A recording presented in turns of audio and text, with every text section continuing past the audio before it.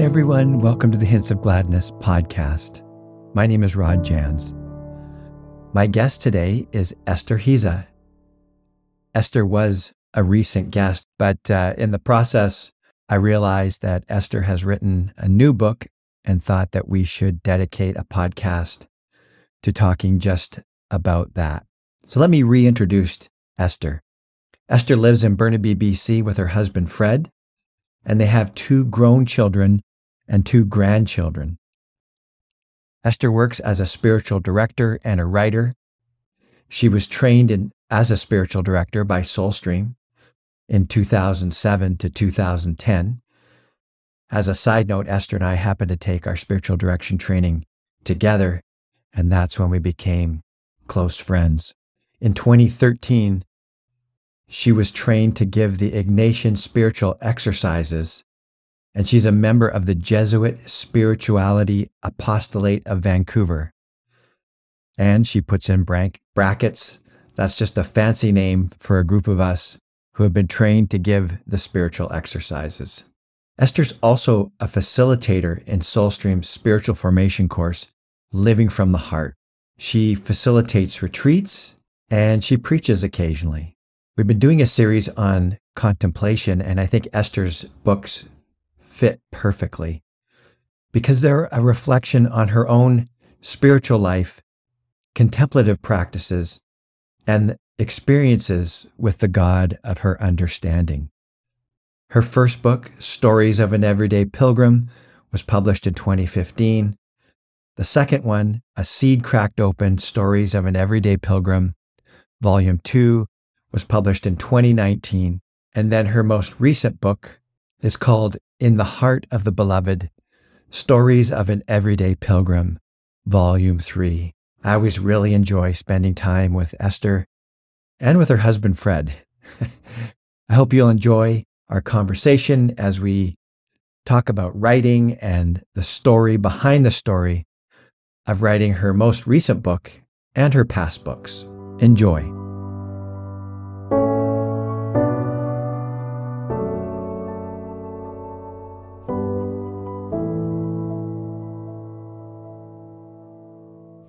Hi, everyone. Welcome to the Hints of Gladness podcast. As you would have heard in my introduction, my guest today is Esther Hiza.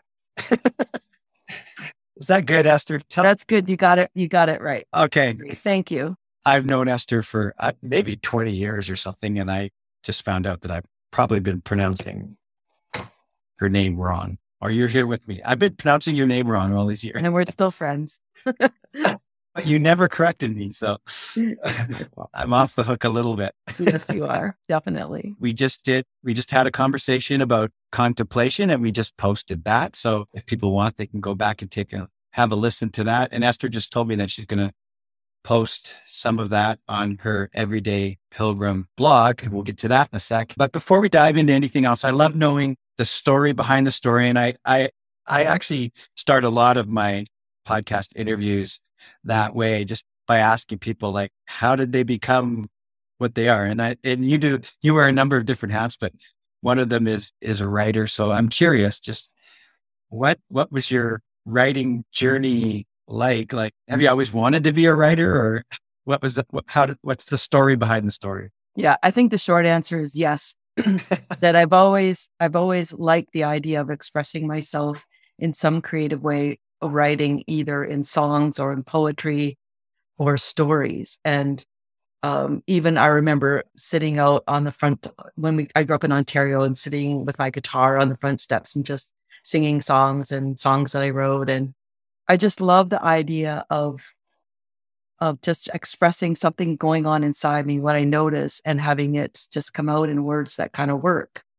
And so it's been a journey, and it kind of keeps going underground, because it's like, how do you make a living as a writer? And I never had the confidence, I think, to really pursue it. It always seemed to be more practical to do something like, first I was a nurse, and then I'm a pastor, and then when I went to Regent College, I did a course with Lauren Wilkinson, The Christian Imagination, and I had to do a project for it, and I wrote something for it, and that really spark. Yeah, I love writing and I want to do more of this. And then when I did the Ignatian spiritual exercises, that came to the front of my awareness about, because I was working as a spiritual director, mostly as a pastor, spiritual director. And then I did a little bit of writing, but as I spent more time with the awareness exam, and I realized my joy came from writing, and that what would it be like to trust God, to let go of my paid job and spend time in writing. And then, so when I did, and then I published my first book of stories that I've been going to a writer's group with, my friend said, you look so much happier. So it was like, okay. So now so that's kind of been a long journey where I'm a late bloomer. I like that. I'm being encouraged by my coach right now. Actually, it has come up in my business coaching, which ends up being a lot like spiritual direction. Uh-huh. It's just to pursue my joy. And, life is short. Yes. Why keep struggling and doing a bunch of things that you don't enjoy? So Exactly. That's an interesting statement, that writing brings you joy. Yeah. And that you're pursuing it. Yeah. Yeah. Cool. Esther, could you tell us about your process, your writing process? Mm-hmm. Mm-hmm. Sure.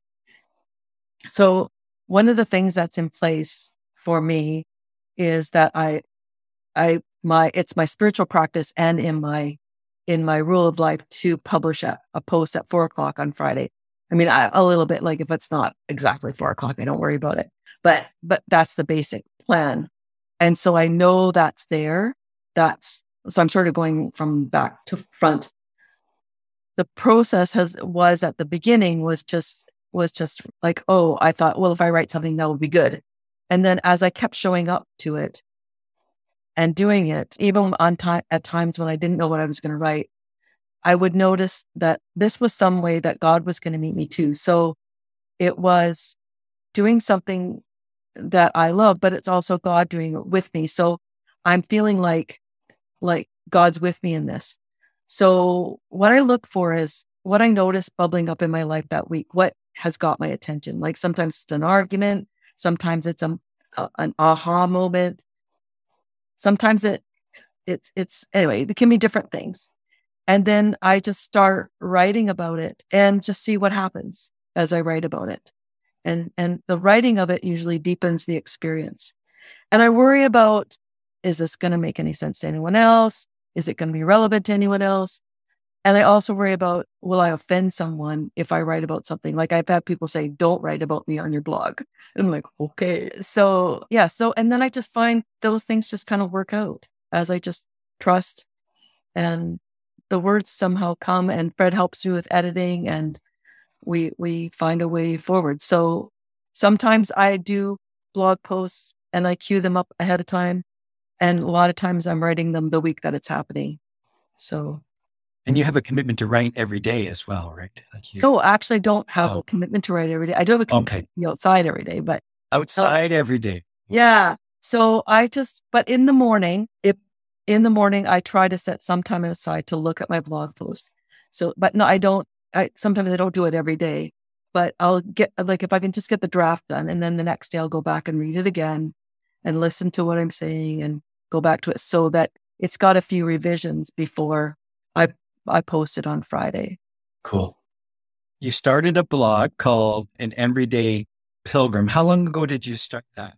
Yeah. So in 2013, I'd already got the stories together for my first book, which was finally got the title Stories of an Everyday Pilgrim. Okay. And so I needed a platform. So my niece, who's actually kind of famous, she has the dog shaming website, which kind of went viral. And she just lived up the street from me. She says, Auntie, I'll help you. And so she helped me get started on my blog. And so that sort of gave me a way to get known. And so then I just learned that you need to publish something every week. So I started doing that. Mm-hmm. What drew you to that title? I like it. Like, it's an engaging title, and it means a lot just on its own, because we're all sort of pilgrims, and it kind of, to me, it sort of speaks to the ordinariness of life and the journey, which isn't all spectacular Yes. things all the time, right? And epiphanies and revelation and all that kind of stuff. It's quite ordinary and everyday. So what drew you to the title? Well, I think all the things that you're saying is what drew me. Is I wanted to express, what am I noticing in my everyday life? The cover of the first book is a daisy. It's because it's an ordinary flower. You see it so frequently, and yet our lives are a gospel story that says so much. Everybody's life is, and so to just share that, and not all the great and wonderful things, but the difficult things as well, and how God was with me in those too. So that's that. Yeah, that was and then that scripture about a heart set on pilgrimage kind of brought me to tears, and that's like, okay, I think I got it. Because we had a lot of false starts with titles. Fred stopped getting excited about them because he's like, okay, no, this is going to last a week. Fred's my husband, by the way, for those that don't know. A heart set on pilgrimage. Do you recall what verse that is, or where that's? Oh, yeah. It's Psalm, let's see, it'd be right here. Psalm 84:5. Excellent. Yeah.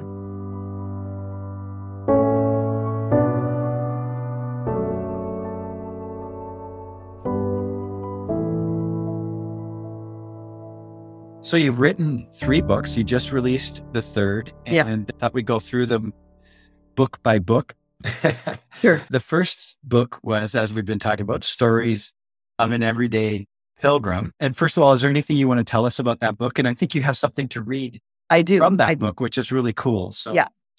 So this book is different from the other 2 because there might be a few pieces that were published on my blog, but this was before my blog. So it's looking back from around 2012, back over the span of my life, what stories really have stayed with me. And it's really the story of the beginning of my contemplative journey. And then the other 2 books are published blog posts. Cool. So you do have something to read from. I do. Yeah. I do. And it's actually that story of a heart set on pilgrimage. Oh, nice. So if you're ready, I'll just read it now. Go for it. Okay. A heart set on pilgrimage. Saturday mornings, my mother used to pile us into the car and drive to town. While my older brother and sister had accordion lessons, Mom took my little brother and me shopping. Our favorite store, the only one I clearly remember, was the European Delicatessen. I can still see the grooves in the worn wooden floor and Swiss chocolate lined up next to jars of fruit-flavored candies. Wedges of cheese were displayed behind glass, and dried sausages hung from the ceiling. The smells, the aromas that teased me as I watched thin pieces of salami fall from the slicer, and as I opened the bin of crusty buns. Finally, back at the car, my mom reached into the brown paper bag she carried and handed me a bun. "Wait here," she said, and took my brother with her to fetch our siblings. You could do that in those days. No one thought twice about leaving a 5-year-old alone for a few minutes. Too nice a day to sit in the car, I leaned against it and dug out the middle of my bun. After I stuck it on my thumb and finished it off, I didn't know what else to do with myself. So I put one hand on the light post and swung around it. I sang, "Jesus loves me, this I know, for the Bible tells me so." As I sang, the words twirled with me, and I forgot I was waiting to go home. I felt like I had already come home to someone big and important, and that someone loved me. All the voices that told me otherwise flew far, far away. I knew what I knew. "Wait with me," God said. I heard the invitation again and again throughout my life, and sometimes I lingered with God, but most times I didn't. I had too many things to do. At 48, I was finishing a theology degree when a friend told me he had spent 6 hours alone with God in Henry Nouwen's The Way of the Heart. When I heard how my friend was both shaken and taken by the experience, I wanted to go and be with God too. Yet I had responsibilities of a job and family and assignments due. How could I possibly get away? But when I accidentally deleted one of my essays, I knew I needed a break. You can't give what you haven't got, a preacher from Ghana once repeated a dozen times in the same sermon. I'm thinking of going to Rivendell, I said to my husband, Fred. Just overnight, what do you think? That sounds like a good idea, he said. Would you like me to drive you to the ferry? A few days later, I carried my backpack up Kate's Hill on Bowen Island to Rivendell Retreat Center. I opened Nowin's little book and read, prayed, and waited in the silence. For the first time, I prayed without words and simply rested in God. You look different, Fred said when he picked me up from the next day. I felt different. My heart was set on pilgrimage. God was calling me to explore the height, depth, and breadth of what I knew when I was 5. Jesus loves me. Nice. I was wondering how you're going to bring that around. Jesus loves me. Mm. Yeah. So I know from your story that a number of those things that you just described there are seminal moments. So yeah. And what has, I mean, you mentioned it. Jesus loves me. I'm just wondering that story that you shared of swinging around the pole, like what stayed with you regarding that story? What stayed with you the most? Well, there's a couple of things that stayed with me. One was that experience of just that sense of being so loved. It was a felt sense in my body. And the other thing was what I say in the story was, and all the other voices that said otherwise. So that's sort of a wonderful, sad moment because at 5, I already heard other voices that said otherwise, whether I internalized things that were actually meant to be said to me or what. But at 5 years old, I already felt like I wasn't worthy. I didn't belong. And so my journey in pilgrimage is a journey of, with my fear of rejection and my experiences of rejection and God's loving me and healing that and bringing me back into wholeness so that I can still, like, I don't have to be stuck in that place and be controlled by those voices. And at Rivendell, did you come across that verse in Psalm 84:5 about the pilgrimage? Or I'm not sure where that landed, but it's my sense of how God works. It's just kind of weaves things in when I need them. And it's like, yeah. I really do. I've already mentioned this, but I really do love this idea of the sort of the everyday, ordinary pilgrimage. Yeah. Yeah. And just speaking personally, it's because I think I was conditioned and brought up in such an environment for achievement and success and doing great things, right? Yes. But when you hear quotes from like Mother Teresa, doing little things with a lot of love, or Therese, the Saint Therese in her little way, her path about the little way. And I think that helped me actually. I mean, it took a long time for it to sink in, but I think one of the things that kept me from writing and investing in my writing was because it felt like it wasn't going to make an income and it wasn't going to have a big impact. So just hearing that, doing small things, being who I am, and let that have the impact that it does. So my blog, I don't have thousands of followers, but I do have people that say, hey, that really spoke to me. And they go, wow, that's great. Yeah. Yeah. So just having that approach, even to your writing, like you're not doing this for success. No, it's just a part of your journey. It brings you joy, and it obviously brings joy to others. It is nice when people come up to you and say once in a while, not that you're doing it for that, but it is affirming, isn't it? It's like, wow, okay. Sometimes it's just a little bit of gas that you need to keep in the engine to keep going, isn't it? Right. Because we're so geared to, unless it, how much are we producing? What, all that stuff. Mm-hmm. And to just let go of that and go, but this is just something that gives life. Yeah. To yourself and others. Myself and it gives God pleasure. The other book that you have mentioned or written is called A Seed Cracked Open. Mm-hmm. And have some personal experience with this book. The picture on the cover that you got permission to use. Yes. And I know you're going to read from that one as well. But maybe just give us a little bit of background Sure. into this book. It sounds like this is where you your blog posts became also the material for your books. Yeah. So I think it was 2014. I was asked to work with Jeff Imbach and Doug Schroeder for a partner gathering we're introducing a contemplative response to the world. And so we wanted a poem and a picture that would express that. And so I came across this picture by Michael Cook, which is actually called Night Prayer. And it's like Jesus is laying down and cradling this tiny plant, which is like God protecting this contemplative response to the world that we have. And it relates to a seed. And so that poem, Seed Cracked Open, really talks about what waking up and finding God is there with me, and what love mischief can we do for the world today. So I've been writing my blog already.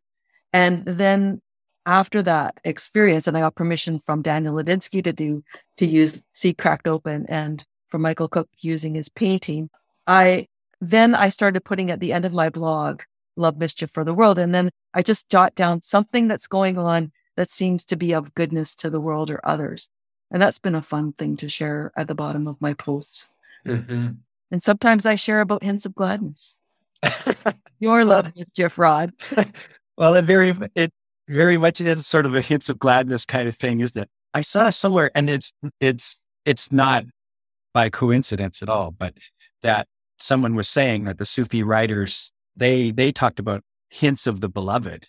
I just read that recently. I went, oh wow, what an excellent parallel there, right? Because I think hints of gladness are hints of the beloved, and these little love mischief. I mean, ever since I was at that retreat where you shared the picture and the poem, and that has stuck with me ever since. And I was talking to someone just the other day about the phrase "love mischief," and they loved that saying. Like it just spoke to them.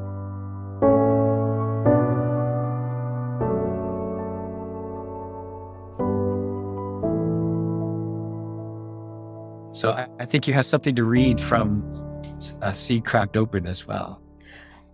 So this story is, well, it sort of speaks for itself. It's one of those moments like swinging around the lamppost that has really stayed with me, and I love returning to it. It's called The Unending Miracle of Love. My heart was strangely warmed, John Wesley wrote at Aldersgate in 1738, when he knew for certain that he was saved. 2 travelers on the road to Emmaus had a similar experience. While they didn't recognize the risen Christ walking with them, their hearts knew. They said later, "Were not our hearts burning with us while he walked with us on the road and opened the scriptures to us?" I know what they're talking about because I've experienced that strange feeling in my heart. A sudden warm spaciousness fills my chest and elicits a tear or two whenever I sense that something is true and very important to God. The important truth that sets my heart ablaze now is in these words from the Cloud of Unknowing. And here's a quote. "It is God and He alone who can fully satisfy the hunger and longing of our spirit, which, transformed by God's redeeming grace, is enabled to embrace Him by love." I have often imagined God embracing me, but me embrace God? The mystic continued, No one can fully comprehend the uncreated God with his knowledge, but each one in a different way can grasp Him fully through love. I pictured our 6-year-old grandson. He was draped over Fred one Sunday in church, and his soft cheek pressed against my husband's leathery one. One hand was cupped under his opus chin, and the other, finger splayed, was buried in Fred's thick hair and massaging his scalp. A woman on the worship team looked up from her djembe drum, and seeing such a display of affection was brought to tears. And then this quote by the Cloud of Unknowing. "Truly this is the unending miracle of love, that one loving person through his love can embrace God, whose being fills and transcends the entire creation." I close my eyes and open my heart to the image and words of the mystic. I imagine myself embracing God, my father, my mother. For a sacred, eternal moment, I rest my cheek on my Abba's leathery face and encircle God's neck with my arm. My spirit is satisfied as I caress God's temple and soak up love's sighs with my fingers. Afterward, when I return to that thought of embracing God or the image of my grandson and Fred, my heart is strangely warmed again. Truly, this is an unending miracle. Thank you. It is an interesting question or dilemma that you bring up. Like, sure, God loving us, but us loving God. You know? Whoa. And then you got this mystic from like on hundreds of years ago, hence the he for God, but yeah. And that we can embrace God. And that's what happens when we do centering prayer. We're actually embracing God like, whoa. Yeah, because the cloud of unknowing is the text that Keating and Basil Pennington and I forget the Menninger, I think, used to revive the centering prayer practice. Yeah. And they talk about, setting your intention when you do centering prayer. Yeah. It has to do with love and being open, being aware. I was listening to, I know you listen to podcasts too, but James Finley's recent podcast where he talks about the mystics. Yeah. And he did he did one episode on centering prayer. And it's just one of those things that kind of reset centering prayer for me, which was to, again, set that intention of love for God. I don't know about you, but I can so easily get caught up in that question. And maybe that's why it jumped out at me like, okay, God loving me, sure, but loving God. I think it's just one of those things that helps or opens us up maybe to God's love as well. Kind of like a reciprocal relationship. We almost have to do it in faith. Do you think, or what's involved there? I think it's just those moments in which, and sometimes it's a desperate moment, like waking up in the middle of the night, like struggling with negative thoughts again, and I just can't sleep. And then I've just come back to prayer, and then I look at an icon. I have an icon. It's an old Russian icon of baby Jesus and cuddling up to Mary, and sometimes just sitting with that, it just gives me that same sense. And it doesn't happen all the time. Sometimes I just wake in the middle of the night and play Scrabble because I can't sleep. But sometimes there's these invitations to, and I think those spiritual practices make space for those things to happen. Yeah, precisely. And it's a lot easier when we sense God's love for us, like those gifts of grace. It's like, okay, like scripture says, God's the initiator of love. And when we actually experience that, then that's like a lot easier.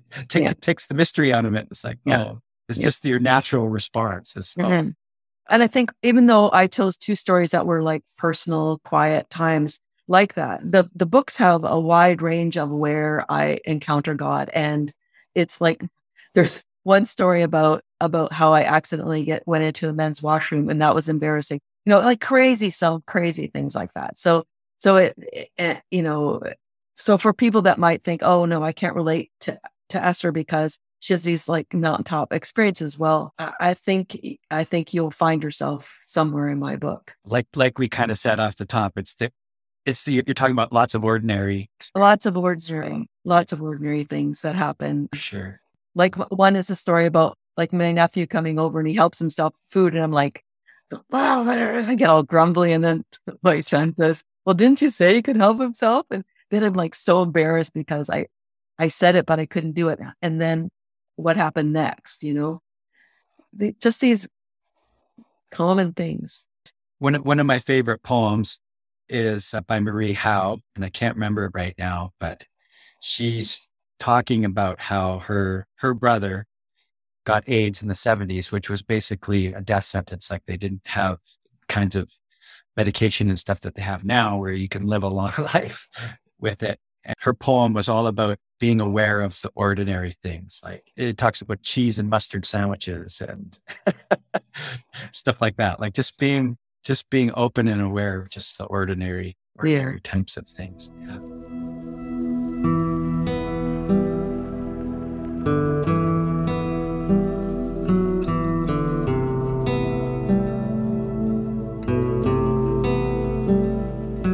And then your third book, which you just released, is In the Heart of the Beloved. Yeah.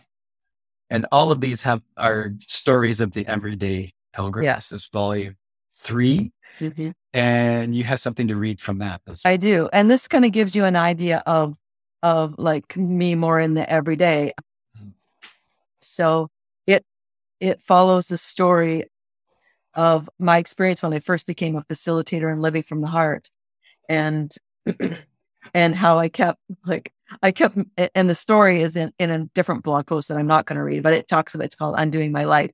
And it talks about how I can't get through, I wanted to get through a week intensive of living from the heart without making so many mistakes. And then I just wanted one day where I didn't make mistakes. And it was like, no, that's not going to happen. And then I realized at the end of the week that God was letting this happen. So every time I messed up, I kept being met with love and grace from my co-facilitators, Jeff and Deb. And so I had this experience of God sort of undoing, doing my life with this identity of the rejected one. And so this blog post, this story, Love is a Risky Business, comes out, not right after, but a few months after that. So I'll read that now. Love is a risky business. In the blog post Undoing My Life, I talked about a time when I kept expecting to be rejected, but encountered love and acceptance instead. The experience was wonderful and scary. As the rejected one, I protected my heart from the inevitable pain of being discovered to be less than I should be. When God undid that persona, I was able to let down my guard and trust that my colleagues and friends, Deb and Jeff, really do love me. Believing that makes me vulnerable. What if they don't love me that much? What if they read this and feel bound by it? And what if they can't keep loving me? It's like Indiana Jones in The Last Crusade when he finds himself trapped on the edge of a mountain with a deep chasm below. To get to the other side, he must step out into thin air, trusting there will be something solid under his feet to support him. He takes one step, then another. We hold our breath and watch until he reaches the other side, where he hopes to find the Holy Grail.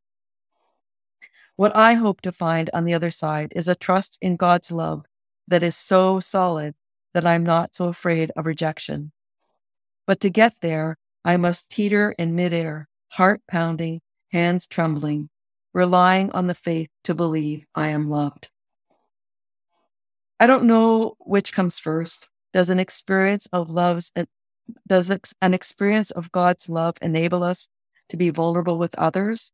Or does being loved by others open us to God? Either way, whether it's trusting an invisible deity or somewhat unreliable human beings, love is a risky business. But I've said it before, I'm not going back, not to Egypt, and not to the security of being the rejected one.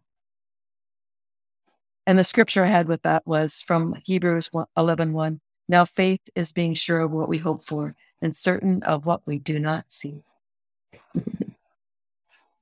Beautiful. Yeah, love is a risky business. Eh? Yeah, I remember when that happened, and I went to my spiritual director, who is also a Soulstream partner and was a facilitator when I did the course. And I said, they've accepted me. My discernment's over. I'm a full facilitator. And she says, that's wonderful. And I said, she says, how do you feel about it? I said, scares the hell out of me. I remember that, saying that, oh man. So yeah. And I know from you and from being in conversations with you, you've had to work through a lot of thoughts and feelings about rejection and fears of being rejected, right? Yeah. Would you say that's become a little bit of your the fodder for your deepening spiritual walk or your pilgrimage? Like, has it become? I think so. I think that they always say writers write one story and they just write it in different ways. And so that story for me is like just how much I am loved and cared for by God. And it's like the more I go in my life, the more I find it's even richer and deeper and more encompassing than I ever thought. Not that God protects me from things, but God's going, where you go, I will find you and I will and I'll love you there.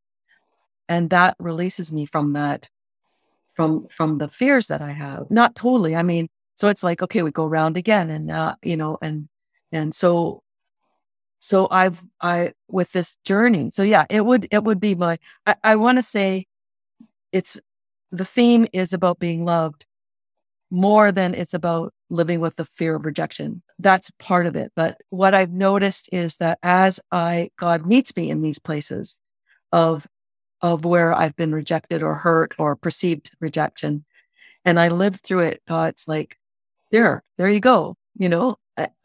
Remember last time we lived through this and we'll be okay. And in the meantime, I'll hold your hand. I think one of the most comforting things that I've heard from God are words like, when I say how awful something is, I hear, I know, and this is hard. Whew, that compassion. In the Heart of the Beloved, Stories of an Everyday Pilgrim. Yeah. Great title. And yeah, it comes from Nan Merrill's translation of the 23rd Psalm. Oh, okay. It's the last line, and I shall dwell in the heart of the beloved forever. Oh, that's how she's interpreted it or paraphrased it. Yes. Yeah. So I got permission to use that too. It's in the front book. Yeah. Oh, good. Good. Well, thanks again, Esther. It's always great to talk. You're one of my pals. You too. Thanks for asking me. This is so great. Yeah, it's always good to get together with you and to be able to chat with you. And thank you for writing your books and for sharing. I know, like, it takes a lot of courage to put this kind of stuff out into the world and to do what you're doing. So thank you for having the courage to do that. Thank you. And thanks for asking me. Oh, you're welcome. If people want to find out more about Esther and order her books, you're on Amazon, I think. I am. My books are available on Amazon. Right. You can go to my website. Yeah. Go to Esther's website. Esther Hizad is EstherHizza.com. Mm-hmm. And if you're listening on Apple Podcasts or something like that, we'll have all of this listed in our show notes. So, yeah. Thanks again. Thanks, Rod.